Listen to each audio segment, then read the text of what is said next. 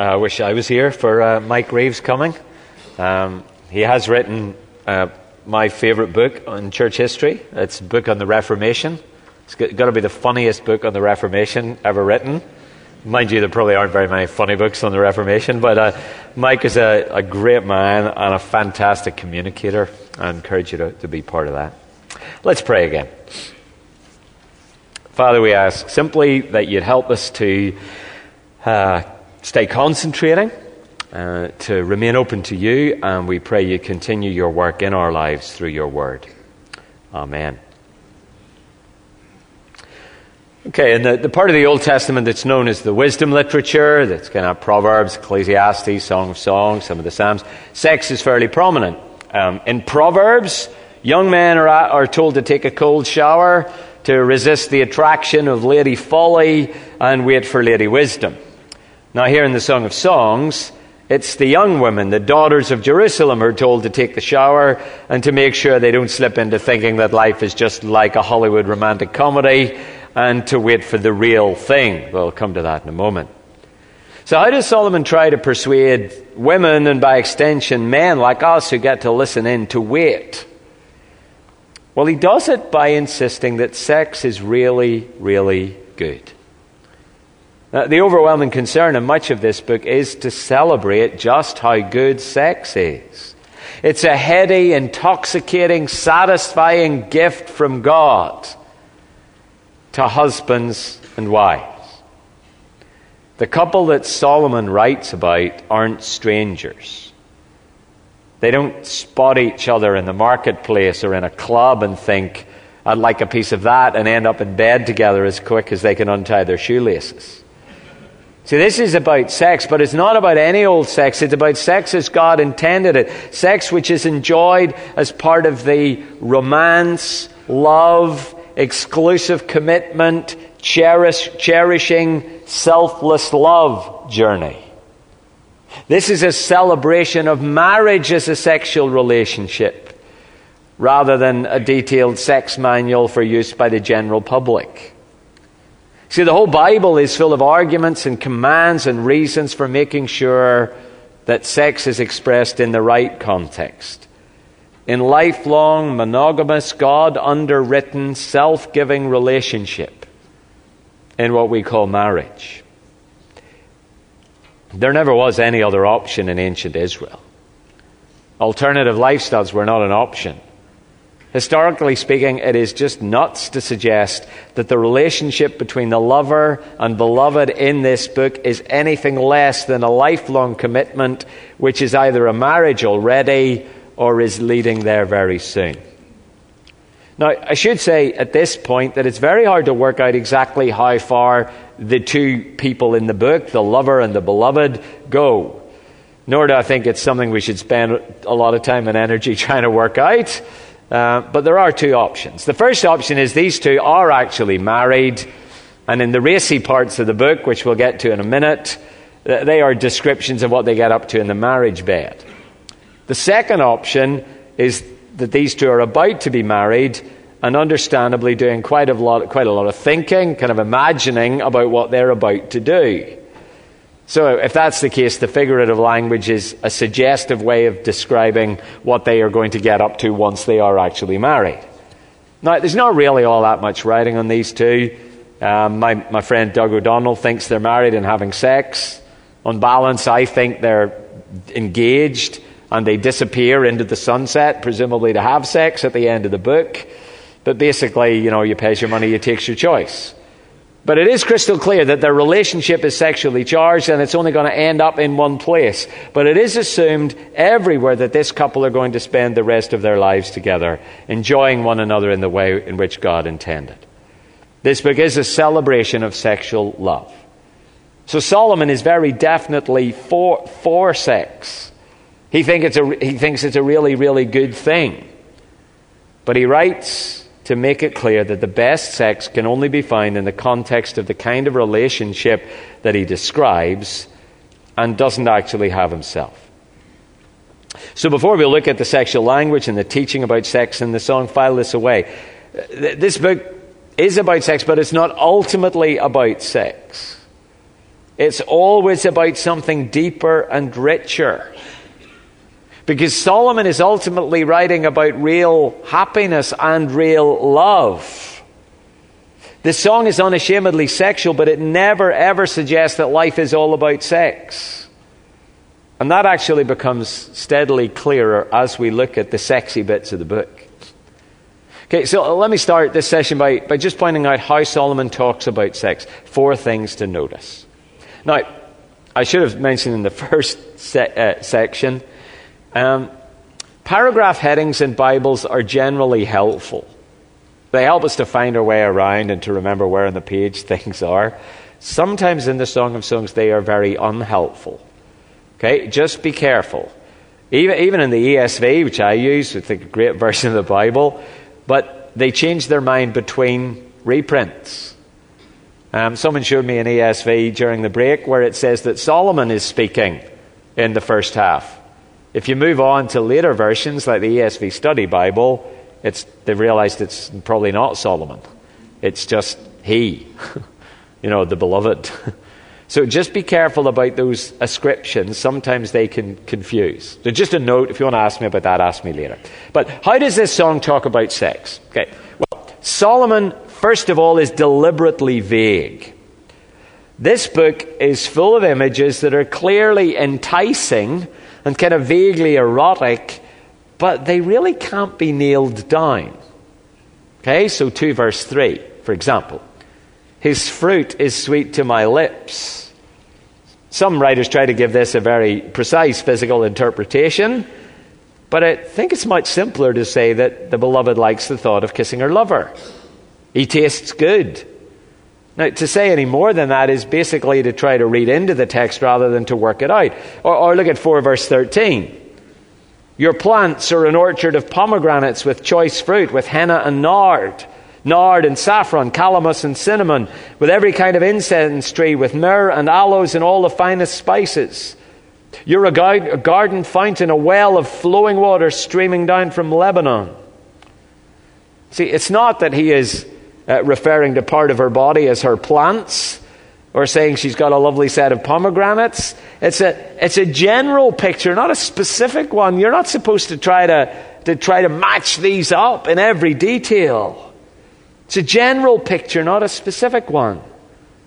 Similarly, 5 verses 1 to 3. I've come into my garden, my sister, my bride. I've gathered my myrrh with my spice. I've eaten my honeycomb and my honey. I have drunk my wine and my milk. This isn't a list of euphemisms for orgasms, as some people have suggested. They're just lots of pictures of satisfaction, where everything is left to the imagination. And it's exactly the same in 8 verse 2 when we get back to the pomegranates. There are quite a lot of pomegranates in the book. I would give you spiced wine to drink, the nectar of my pomegranates. It's supposed to be delicate and vague and suggestive and enticing and even modest rather than explicit. Now add to that the fact that much of the book is made up of dreams, and it really isn't supposed to be exactly clear what's actually happening. And that whole thing is part of the delicious anticipation of their union. So in the same way, as we'll see in a moment, the watchman didn't actually beat the woman literally, 5 verse 7, because she's having a dream, 5 verse 1. Throughout the book, we're not supposed to take all this picture language and try to work out its precise physical counterpart. We're not supposed to say which part of their bodies are they touching. It's a picture of the satisfaction they find in loving each other. See, this song is deliberately vague. That's the first thing. Solomon does that on purpose. The second thing he does, he never ever separates sex from marriage. This is so important that let me just demonstrate it. The refrain of the book, the kind of chorus, consciously restricts sex to the context of a committed, permanent, monogamous relationship. That's the clear implication of 2 verse 7, 3 verse 5, and 8 verse 4 that we looked at. Daughters of Jerusalem, do not arouse or awaken love until it so desires. Now, a lot of ink has been spilled on that one, but I think the meaning is actually pretty clear. Make sure you get things the right way round. until there has been a conscious decision, until there is a real, concrete, irreversible, public commitment. Until you're married, then don't muck around with sexual attraction. You see, Song of Songs is not pornographic. Song of Songs does not describe sex as a commodity or as a merely physical act between two human beings, any two human beings. Song of Songs says this is a gift for marriage. Third thing to notice is that in this book, Solomon never actually says the couple have sex. Now, that's a slightly troublesome fact, at least for those who read the book as a sex manual, that it's not really clear that they ever consummate their relationship. The closest comes in 7 verses 11 to 14, where we read this. Come, my lover, let us go to the countryside. Let us spend the night in the villages. Let us go early to the vineyards to see if the vines have budded, if their blossoms have opened, and if the pomegranates, see, more pomegranates are in bloom. There I will give you my love. The mandrakes send out their fragrances, and at our door is every delicacy, both new and old, that I've stored up for you, my lover. It's heady stuff. It's supposed to be. But I think in all likelihood that when they make it to their secluded spot, she says, I'm really sorry, the pomegranates haven't bloomed yet, you're just going to have to wait. You see, there is no kind of explicit, sort of steamy, X-rated scene. Just this sense of anticipation. And the fourth thing is, Solomon says lots of stuff in this book which actually isn't very sexy at all. Not all the language in this book is sexual or even sexy. Well, there's plenty in here that's vaguely suggestive. There's much that isn't. For example, in 4 verses 9 and 10 and 5 verses 1 and 2, what does he call his beloved? Sister. That's purely relational intimacy. And even that doesn't seem to suggest that sex is everything as far as old Solomon is concerned. See, it is a mistake to treat this book as simply about sex. It's not a manual. The metaphors are far too slippery for that, and deliberately so. At points, it's clearly talking about kind of sexual attraction. You know, these two clearly are drawn to each other. But beyond that, it's hard to work out. This book is not explicit. It's daring, suggestive, enticing, provocative. But it's never raunchy. Kind of reminded a bit of watching, some old movies when I read this book. I don't know, some of you may remember this film called Brief Encounter. It's kind of classic. It's made in 1945. And it's about a chance meeting at a railway station between English actor Trevor Howard and a woman called Celia Johnson. Okay? In a sense, not much happens in the movie. See, it's 1945. Nobody had even sworn in a movie but at this stage. So there are no romps between the sheets. There's no kind of sexual innuendo. But even today, a lot of people regard it as an absolute classic. Why? Because the film manages to capture the compelling attraction between these two people without an inch of naked flesh being shown. At one stage, I think there's a glimpse of Celia Johnson's ankle through her stockings, but that's as steamy as it gets. And yet, if you watch this old movie, it's hugely erotic. It's kind of gripping. You know that these two people are hugely attracted to each other. And yet that's never portrayed on the screen. And that's what Song of Songs is like. With one difference. In Brief Encounter, the couple are thinking about having an affair. These two are married or on the very point of getting married. And, as soon as possible, please. Now, in our world, the constant, powerful suggestion is that real passion and unbridled sexual attraction isn't to be found in a settled relationship, one that grows over time. It is to be found in a quick encounter at the office, or in a chance meeting at a pub or a railway station, or in a clandestine encounter with your friend's wife. Sexual excitement in our world is portrayed as involving danger and risk and crossing boundaries and risking being caught. And none of that matters when you're swept along by real passion. But what does Solomon say? The best sex is found at home, with the one you love. The best sex comes when you wait. See, Solomon strikes a delicate balance between language which is extremely provocative on the one hand, but never explicit and actually quite homely and relational on the other. He manages to be neither prudish nor pornographic. He raves about sex without ever cheapening it. And the end result? The effect is to create an incredibly positive view of sex in the context of this loving, passionate, exclusive, lifelong friendship that we call marriage. See, this song brilliantly walks a fine line. And in that, I think it's a great model for us. In the past, the Church of Jesus Christ has not been fantastic at talking about sex. It's been pretty poor at talking about sex inside the doors of marriage, and it's been even worse at presenting the sweet and passion and delicate balance of the teaching of the Bible on sex to those outside. That's why we need to learn from this song. There's no need to be embarrassed about sex, but nor is there ever any excuse for being crass. But we don't have to choose. We have a model here and in other places in the Bible. We just need to ask God to teach us to think and speak straight so that we're freed up to speak appropriately and positively and unashamedly about human sexuality, but to do so in a way which is loving and considered and nuanced and shows how much we value this gift from God, and where we celebrate, where we never retreat from the conviction that sex within marriage is the real thing. This song insists that sex within the safety and love and commitment of marriage is the real thing. Solomon, who, as we've seen, presumably had over 1,000 sexual partners, knows what he's talking about.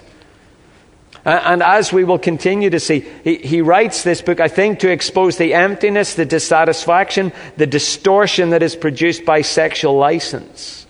From the standpoint of a life of sexual indulgence, he speaks with regret. He speaks as one who should have known better. He speaks as one who celebrates the sheer joy and intimacy of sex as God designed it. Now, right now, at this point in human history, we don't face unique challenges, but we do face intense challenges. And on the one hand, we mustn't let the world bully us into being negative and defensive. But on the other hand, we mustn't let the world bully us into thinking that this kind of sex, that God-given sex within marriage, is anything less than the real thing. You know what? It's actually hard to believe this today. The multi-billion-dollar porn industry, and almost every movie and series on TV, and almost every novel you can pick up implies that this is nonsense. We're told from earlier and earlier that sex is meaningful when it's dangerous and forbidden and illicit and experimental. The implication is that if you're normal, you will be having sex constantly. And you will be constantly seeking sexual excitement. But God says, no, do not settle for that. Sex in the context of a loving, lifelong relationship is the real thing. Take hold of that and do not let it go. Now, for the rest of our time in this session, I do want to take you through the book to show you how Solomon presents this message about sex and love in this song. I want you to see how this book works, how the message of the book takes shape as we move through the song. I kind of want to justify what I've already laid before you. And for that, we actually have to see that this song is a story. It's an unusual poetic story set to music, but it is a story. Now, we're going to move fairly quickly, so let's go. Now, I've already mentioned it's not always easy in this book to work out who's speaking. Who says what, but it's clear enough that Solomon introduces in chapter 1 to a man and a woman who are very much in love. They aren't given names. Different Bible versions give them supply names in the heading. The NIV usually calls them the woman the beloved and the man the lover. It's fair enough. The ESV opts for the slightly less romantic he and she in its paragraph headings. Now, we don't actually know if they're real people or based on real people or are created by Solomon to make his point. I think they actually are real people that Solomon met, but it's a song, it's poetic, so in a sense the text doesn't make it clear, so can't be too much writing on it. But what is clear is that this song is a song about the real world. Okay, this is not a Hollywood movie. These people face real problems and issues. There's nothing romanticized about these two because they live in a bruising and broken world. Now, how do we know that? Now, we've already seen that the woman's family is pretty messed up. And according to 1:6, the woman's own family had exploited her to her cost. My mother's sons, presumably her stepbrothers, or maybe her brothers, were angry with me. They made me keeper of the vineyards. But my own vineyard I have not kept. See, for this Cinderella, it's not her stepsisters, but her stepbrothers that have caused the problems. They've made her go out and work in the heat of the sun, so that she is now sunburned. Why does Solomon tell us this up front? He wants to see that our world is a mess, because it's full of people like us. But the beautiful thing is, even in this messy world, it's possible to find real love. It's not necessarily easy, but it's not impossible. Real love is worth pursuing. It can be found even in our broken world. And in the rest of these first 2 chapters, Solomon basically urges us to hold out for the real thing. 2 verse 7, as we've already seen, daughters of Jerusalem, don't settle for anything less than the best. Now, who are these two? There's one possible clue comes in 1 verse 12 when the beloved, the woman, says that the king was at his table. Who is this? Is she talking about Solomon? Is he the lover? Or is she simply comparing her lover to a king? Well, Solomon, like any good storyteller, doesn't kind of give us the punchline halfway through the story. He doesn't tell us just yet. And then we move into chapter 3, and the woman is dreaming. It's a strange dream in which the girl is running all over the city looking for him and failing to find him. It's a bit strange. That doesn't sound like Solomon. You want to find Solomon in Jerusalem, it's really not very hard. The 2 big buildings in Jerusalem are the temple and Solomon's house next door. It would be nuts. Running around the city going, I can't find Solomon. Where is Solomon? They're going, there. In the big house that says Solomon's house on the top. Okay? So you begin to think, who is this? She wakes up, and after the refrain of 3 verse 5, it seems that she dozes off and has another dream. And this one is a bit easier to tie down. 3 verse 6. Who is this coming up from the desert like a column of smoke, perfumed with myrrh and incense made from all the spices of the merchant? Look, it is Solomon's carriage escorted by 60 warriors, the noblest of all Israel, all of them wearing the sword, all experienced in battle, each with his sword at his side, prepared for the terrors of the night. King Solomon made for himself this carriage. He made it of wood from Lebanon. Its posts he made of silver, its base of gold. Its seat was upholstered with purple, its interior lovingly inlaid by the daughters of Jerusalem. Come out, you daughters of Zion, and look at King Solomon wearing the crown with which his mother crowned him on the day of his wedding, the day his heart rejoiced. Now, you don't need to be a rocket scientist to work out that this girl is dreaming about her wedding. What's her dream wedding like? It's a royal wedding. She dreams of her dream lover rocking up in Solomon's carriage to sweep her off her feet. Like countless little girls through the ages, she imagines herself in the shoes of a fairy tale princess about to marry Prince Solomon Charming. So is this Solomon? Is this a description of his wedding to Pharaoh's daughter, wife number 1? Well, it could be, but I don't think it is Solomon. Because in the rest of the book, apart from the lover referring to the beloved as a prince's daughter, there's no mention that this is a society wedding. On the contrary, in the beloved's next dream, in 5 verses 78, she's beaten up by the night watchman, which is an extremely unlikely scenario if she were Solomon's wife.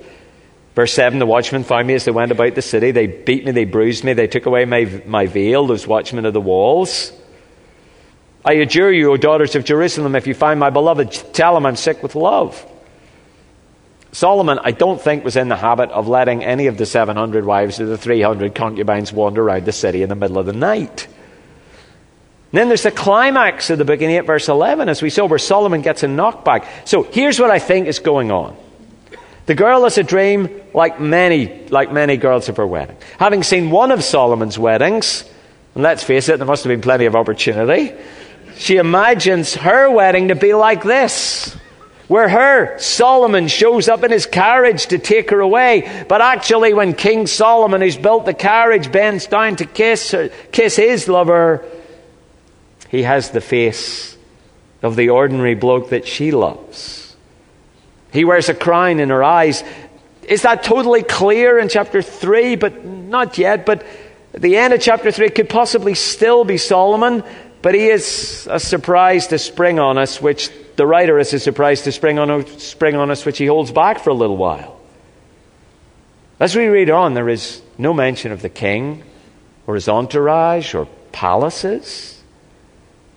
And gradually it dawns on us that this woman is waiting for her real Solomon.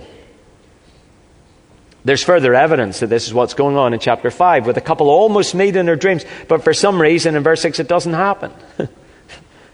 Just read this. I opened for my lover, opened the door, but my lover had left, he was gone.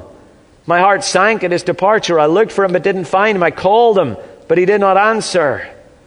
And then she goes out and gets beaten by the watchman. This didn't happen with Solomon and his wives. Basically, he clicked his fingers and the wife who was on the roster was brought in. If he wanted to add someone to his harem, he sent his carriage and they brought her in, and that was that. That's how it happens. That's how it happens in the book of Esther. A king's looking for a best-looking wife in the kingdom to replace, current incumbent. Have a competition, win the competition in the harem. Dead simple. It's not like this. Solomon knows it out there in the real world. That's not what it's like. There's misunderstanding and longing and frustration and disappointment. And yet, as the book goes on, Solomon describes this relationship as the real thing. This kind of exclusive, yearning, full-blooded, passionate love in the real world is the real thing. This would explain why in 6 verses 8 and 9, Solomon, the songwriter, has the lover point out that even all the queens, or at least numbers 1 to 80, as well as the concubines, recognize that his beloved is in a different league. 60 queens there may be, or 80 concubines, and virgins beyond number, but my dove, my perfect one, is unique. The only daughter of her mother, the favourite of the one who bore her. The maidens saw her and called her blessed. The queens and concubines praised her. It seems that it may be that Solomon met this woman when he had 60 wives, 80 concubines. He went after her as usual. She was one worth pursuing. And as this song comes to an end, Solomon, probably as an older man, reflects on his own sexual conquests in the light of the one that got away, and realizes that he's missed out on something. This exclusive, passionate, intimate relationship, which is his closest brother and sister, which is more passionate than any of his liaisons with his harem, this relationship enjoyed by these two peasants is the real thing. Even in the middle of the messy, broken world outside the castle gates, real love, it seems, is possible. Without a harem, without henchmen to bring in the latest recruit. This is the kind of love worth pursuing. This is the kind of relationship that leads to really good sex. This is the foundation of love and sex that lasts and is satisfying. Listen to these words from chapter 8, verse 6. Place me like a seal over your heart, like a seal on your arm, for love is as strong as death. Its jealousy unyielding as the grave. It burns like blazing fire, like the flame of Yahweh. Many waters cannot quench love. Rivers cannot wash it away. If one were to give all the wealth of his house for love, it would be utterly scorned. You see, this is the kind of love that we want for ourselves and our children or our little sisters. Verse 8. We have a young sister and her breasts are not yet grown. What shall we do for our sister for the day she is spoken for? If she's a wall, we will build towers of silver on her. If she's a door, we'll enclose her with panels of cedar. We'll protect her from sexual predators. We'll nourish her. We'll protect her. We'll allow her to blossom. Because this is the road to contentment. Verse 10, I am a wall and my breasts are like towers. Thus I have become in his eyes like one bringing contentment. It's not exactly crystal clear what that's saying, but the woman is implying, I am a wall. I have waited for him. That's why he longs for me and why we will find contentment.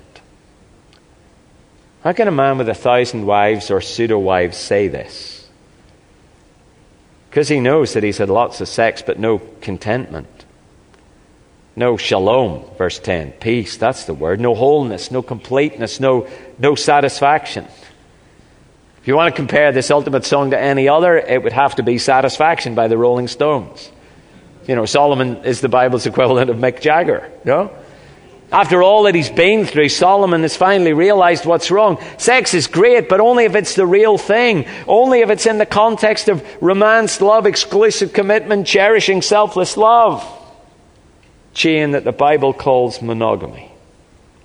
This is sex within marriage. This is good sex. Any other kind of sex is not only inferior, it's damaging. You can't break that chain and expect everything to be great. For some of us, it'll be hard to hear that. The fact is, we all know that in a group this size, there are 100 of us here who belong to Jesus Christ, that some of us, probably a largish number, will have messed up sexually. Like in this room, I suspect that there'll be representatives who have broken that chain of romance, love, exclusive commitment, cherishing, selfless love, sex chain at every point. Anytime I've opened this book, anywhere, men have come to me or others at the end and asked for help with porn addictions or asked for advice on breaking the pattern of repeated use of prostitutes in massage parlors, confessed long-buried adultery or ongoing serial adultery. This is our broken world. Let's not pretend that we're any different. The temptations, the urges we have to deal with are very strong. And I know that some of us who are here who are not yet married will have already slept with people who are not our wives. Either our girlfriend or girlfriends, or had one-off encounters that we deeply regret. Some of us will have made tragic mistakes in the past, and some of us will be locked into an unhealthy pattern in our lives right now. There may be some of us who have every intention, even as we sit here, of continuing this pattern of behavior. Can I gently and lovingly say this to you? Stop it. Stop it now. You're damaging your partner. You're damaging yourself. But more than that, you're disobeying God. You're saying to God, I do not believe you when you say that you know what's best for me. I do not believe you when you say that I have given you this gift for use only in this relationship of marriage. It's not the unforgivable sin, but it is sin. And as with all sin, it is extremely dangerous. And what we need to do is stop sinning in the power that God supplies, confess our sin to God, run to God, and do whatever it takes to enable us to cope with temptation. Make no mistake, this is hard. It's hard for all of us. I once came across a Christian couple who maintained that they were waiting to have sex until they were married. However, they were living in the same house, alone. They were actually sharing a room. In fact, they were sharing a double bed. They were appalled at my suggestion that they might be sleeping together. How dare anyone suggest such a thing, that they might have sex before marriage? Eventually, I suggested that actually if they hadn't had sex after sharing a bed for months, then it was probably a good reason for them not to get married. No.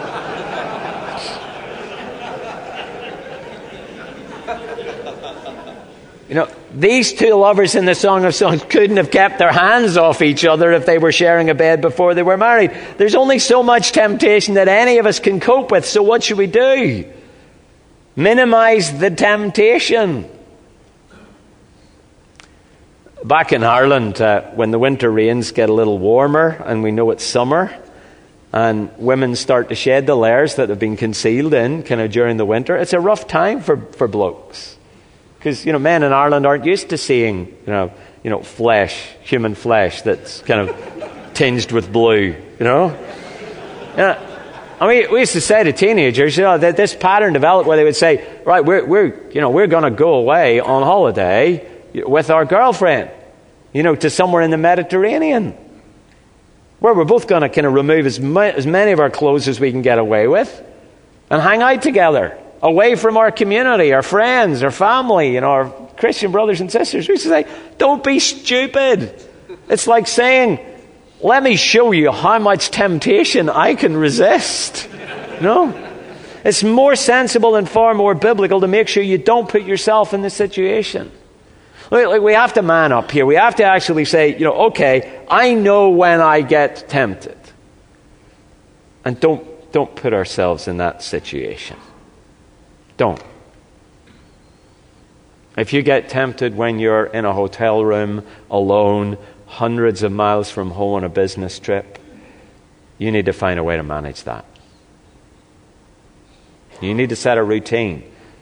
Whether you speak to your wife on Skype or on the phone, whether you make sure that as far as possible you arrange activities with your business colleagues, you need to do something to make sure that you are not exposing yourself to temptation. If it comes down to it, you would be better to give up your job and stay at home if there is no way around that. Whatever it is, you actually have to address it. Because I cannot stress what a big deal this is. Men who go to men's conventions have affairs. Some years ago, one of my friends was on the staff of another Bible teaching church in our city. He never missed men's convention. He never missed our preachers' conference. We worked together. We often talked about how to advance the work of the gospel in our city. Then it became clear that all through this time he had been having an affair. When he was exposed, he said all the right things, but there was one thing that he wouldn't do.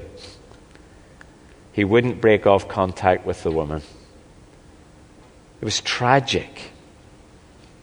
And this lack of action showed that he hadn't repented. Now, several years later, mercifully he did, and God has wonderfully restored that guy. But he will live with the consequences of the hurt and damage he has caused, both to his wife and actually to the cause of the gospel in our city for years.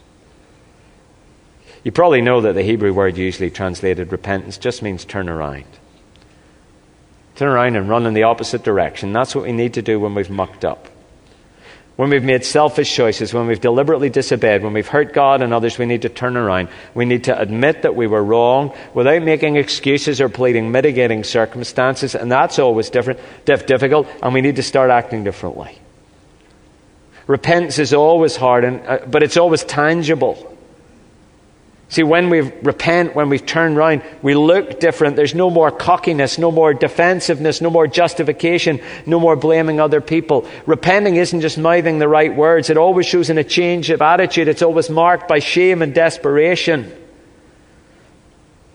When we repent, we aren't simply trying to claw back a few brownie points. Repentance never says, but I've said I'm sorry. As if by picking out the right words, like a kind of get out of jail card in Monopoly, we've earned the right to be forgiven and respected again. No, when we repent, we realize that all we've done is come to our senses. All we're doing is what anyone with any sense or humility would do. It doesn't earn us any points. If it's really true to say that repentance doesn't bring any merit, but it does put us in the place where we can receive mercy. To repent is to realize that we've been utterly stupid and to throw ourselves on God again.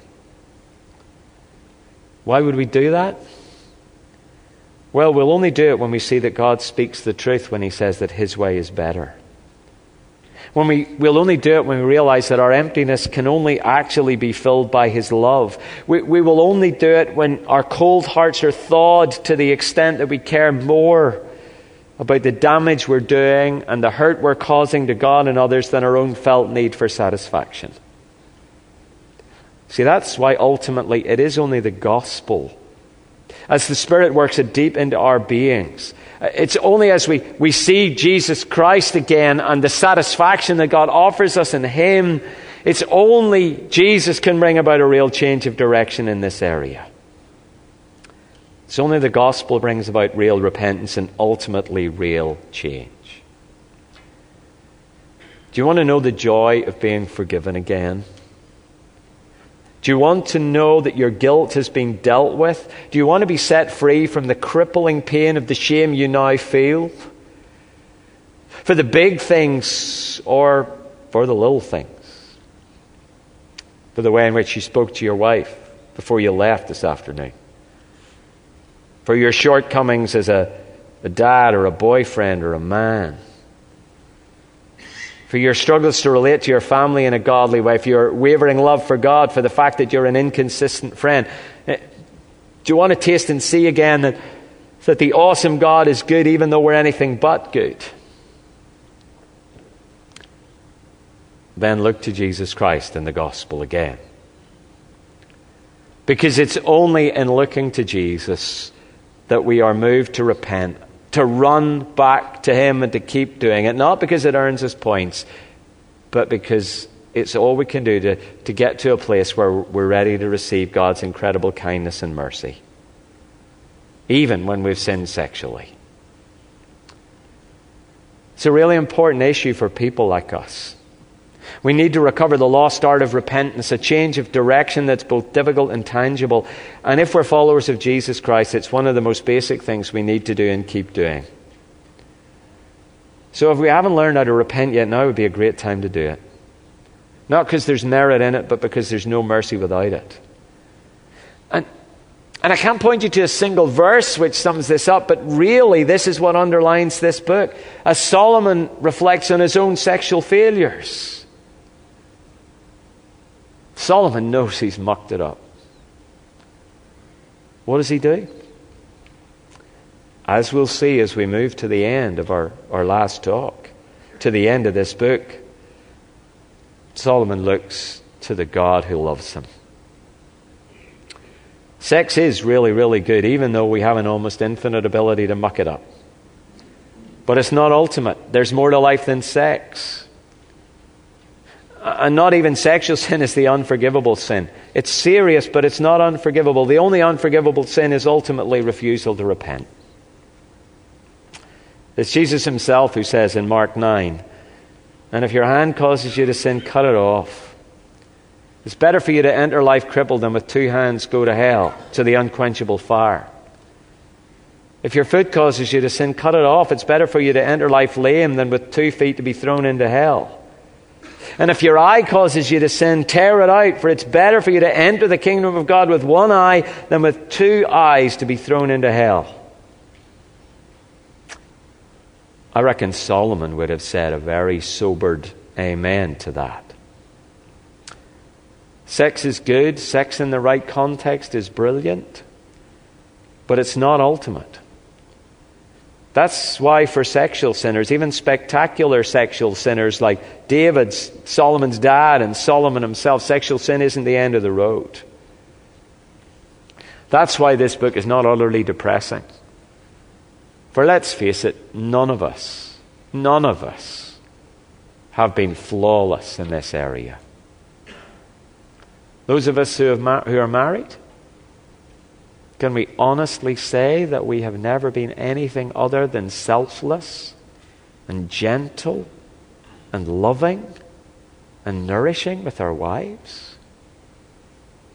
Can we honestly say that given the right circumstances and opportunities, we too might not have fallen into sexual sin, even if we haven't already? Jesus says, even if you've looked at another woman lustfully, you've committed adultery in your heart. But the great news of the gospel, which is anticipated here by Solomon, is that there is something greater than sex. There is something more powerful than sexual sin. And it is ultimately the love of God that is found in the Lord Jesus Christ.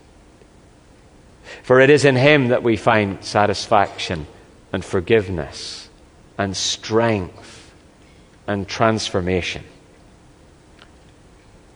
And that's where we'll pick things up in the final talk. Let's pray together.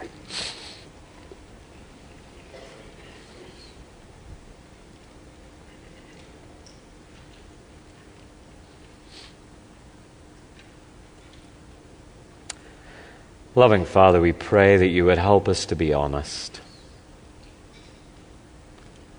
In the quietness before you, we ask that you'll help us to face who we are. We pray you'd help us to face our failures, our weakness, our deep-rooted wrong attitudes. And Father, we pray even now that you would remind us that you sent Jesus Christ to die for all this and more. That in the risen Lord Jesus, we have one who knows us and loves us and owns us and is determined to purify us, to change us, to transform us so that we look like him. Lord, even now, give us the good sense to run to you, to look to you, to cling to you. As forgiven sinners, even now, to taste and see that you are good. Lord, where we need to think things through, where we need to talk, where we need to take action, we pray you'd help us to be men, not to run away, but to seek you and the help we need. To relocate our confidence in what you say, that you alone can satisfy, that you alone are good, that you alone are God. Work in us in your mercy, we pray. Amen.